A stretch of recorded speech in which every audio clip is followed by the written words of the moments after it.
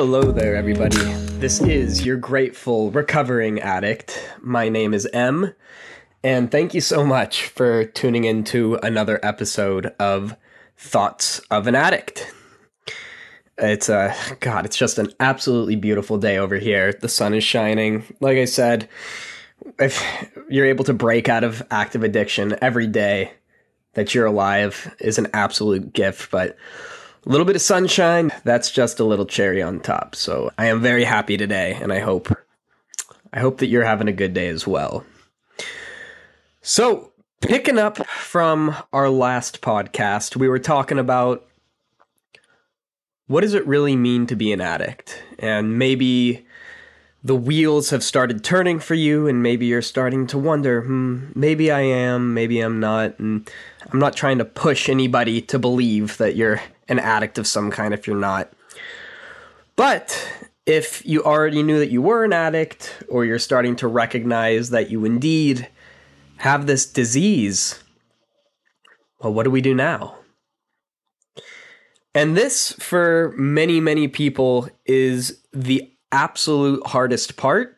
And this first step, it blocks a lot of people from even trying to get clean. So the very first thing that I did when I discovered I was an addict was I tried to regulate it on my own. Okay? And I recognized, all right, so you know what? Okay, I have this addiction. What I'm going to do is I'm going to have a few beers here, a few beers there, and I'll reward myself with some drugs every couple weeks. And eventually that works for a little bit. It works for a month or two. And then I found myself in the same dark place that I did 2 months prior, crawling around on the ground, disabled by drugs. And then I said, okay, you know what? I'm going to get control over this thing on my own. I'm an addict, so I really, really got to try hard to control it, as I'm sure many, many people try to do. So this pattern of trying to really regulate my addiction, it wasn't working for me, okay? The addicted mind was still there, and it still had control over me. Only it was trying to exist for longer, right? If you just go full head on into addiction, then the wheels are going to break down pretty quickly. But I wanted my addiction to keep going. So then I tried other ways. I thought to myself, okay, how about I stay clean for a few months and see what happens? And then the problem will be cured and I'll be able to go back to, drugs here and there. So I remember in college, I joined a Christian group where I would read the Bible, join these meetings. I always felt like a fish out of water being a drug addict in these Christian groups. It was able to help me stay clean for a good 2 months. And then after those 2 months were up, I said, all right, I'm cured now, baby. The addiction thing's gone. I can just go be a quote unquote normie, have a few drinks, do drugs here and there. And guess what? It worked. Story over, right? Wrong. After about a month or two of doing that, lo and behold, I ended up in the same deep, dark hole that I was in before I admitted that I was an addict, right? So that was not working for me. I recognized that as an addict, I could not self-regulate. Because if I could self-regulate, guess what? I wouldn't be an addict. There wouldn't be a problem there. And herein, my friends, lies the rub. I had to admit to myself that I was powerless over this thing. That I could not fucking beat this thing on my own just by trying to self-regulate. Because as I had mentioned, if I could have done it on my own, guess what? I would have done it by now. But I failed. I failed once, I failed twice, I failed 3 times, and I kept failing at it. And this isn't one of those cases where, well, if you don't succeed, try again, because as an addict, you never know if your next high is going to be your last, right? Could be the grave. Don't get me wrong. I didn't want to admit that I was powerless over something. Nobody wants to be powerless. Nobody wants to feel weak. I remember for me, I could not get over the idea that I was powerless over something. I think a big part of it was tied to narcissism. What I found from myself and speaking to other recovering addicts is we're kind of cursed with these narcissistic personality traits where we believe that we're God and we can just solve everything via our own accord. But no, the narcissism was telling me, you can do anything. This stupid addiction thing, you can overcome it on your own. And even though I had sufficient evidence to prove that I was totally incapable of curing this thing by my own accord, I wasn't willing to admit it. And now, warning, incoming cliche, but what do they say about insanity? It's doing the same thing over and over and expecting a different result. And what does that suggest? It suggests that I was insane for many years, recognizing that I wasn't beating this thing, but I wasn't going to do anything different about it.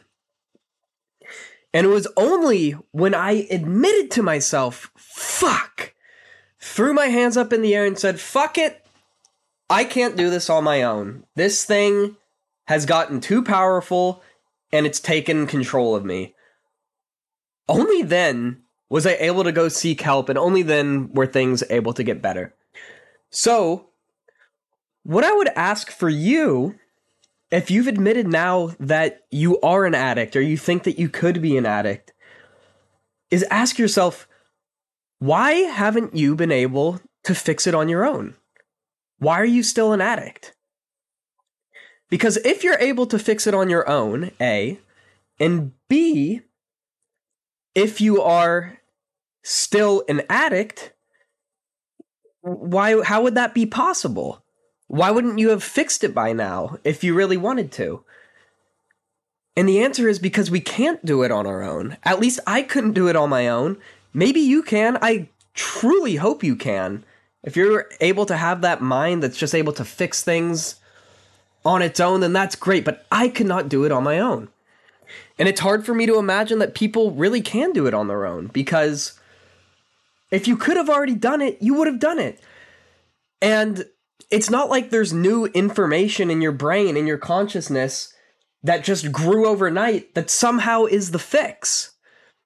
No, the fix is going to come from outside of yourself, but we can talk about that. We'll talk about that in a later podcast. So I would ask you to really think, does this thing have power over me? Are the drugs controlling me? Is the addiction controlling me? Because if it is controlling you, well, then by definition, you're powerless. And that's okay. This isn't doomsday. This is an important day. This is a great, beautiful, bright, shining day.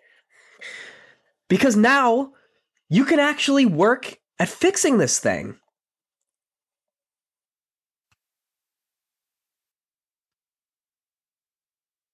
If you tell yourself, yeah, I'm an addict, but I'm going to try to control it.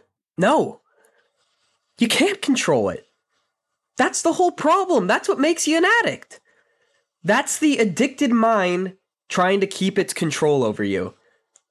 And I say, fuck that. It ends today. Admit that you're powerless. Admit that this thing has control over you. And then, and only then, will you be ready to make a change and start really working on this thing.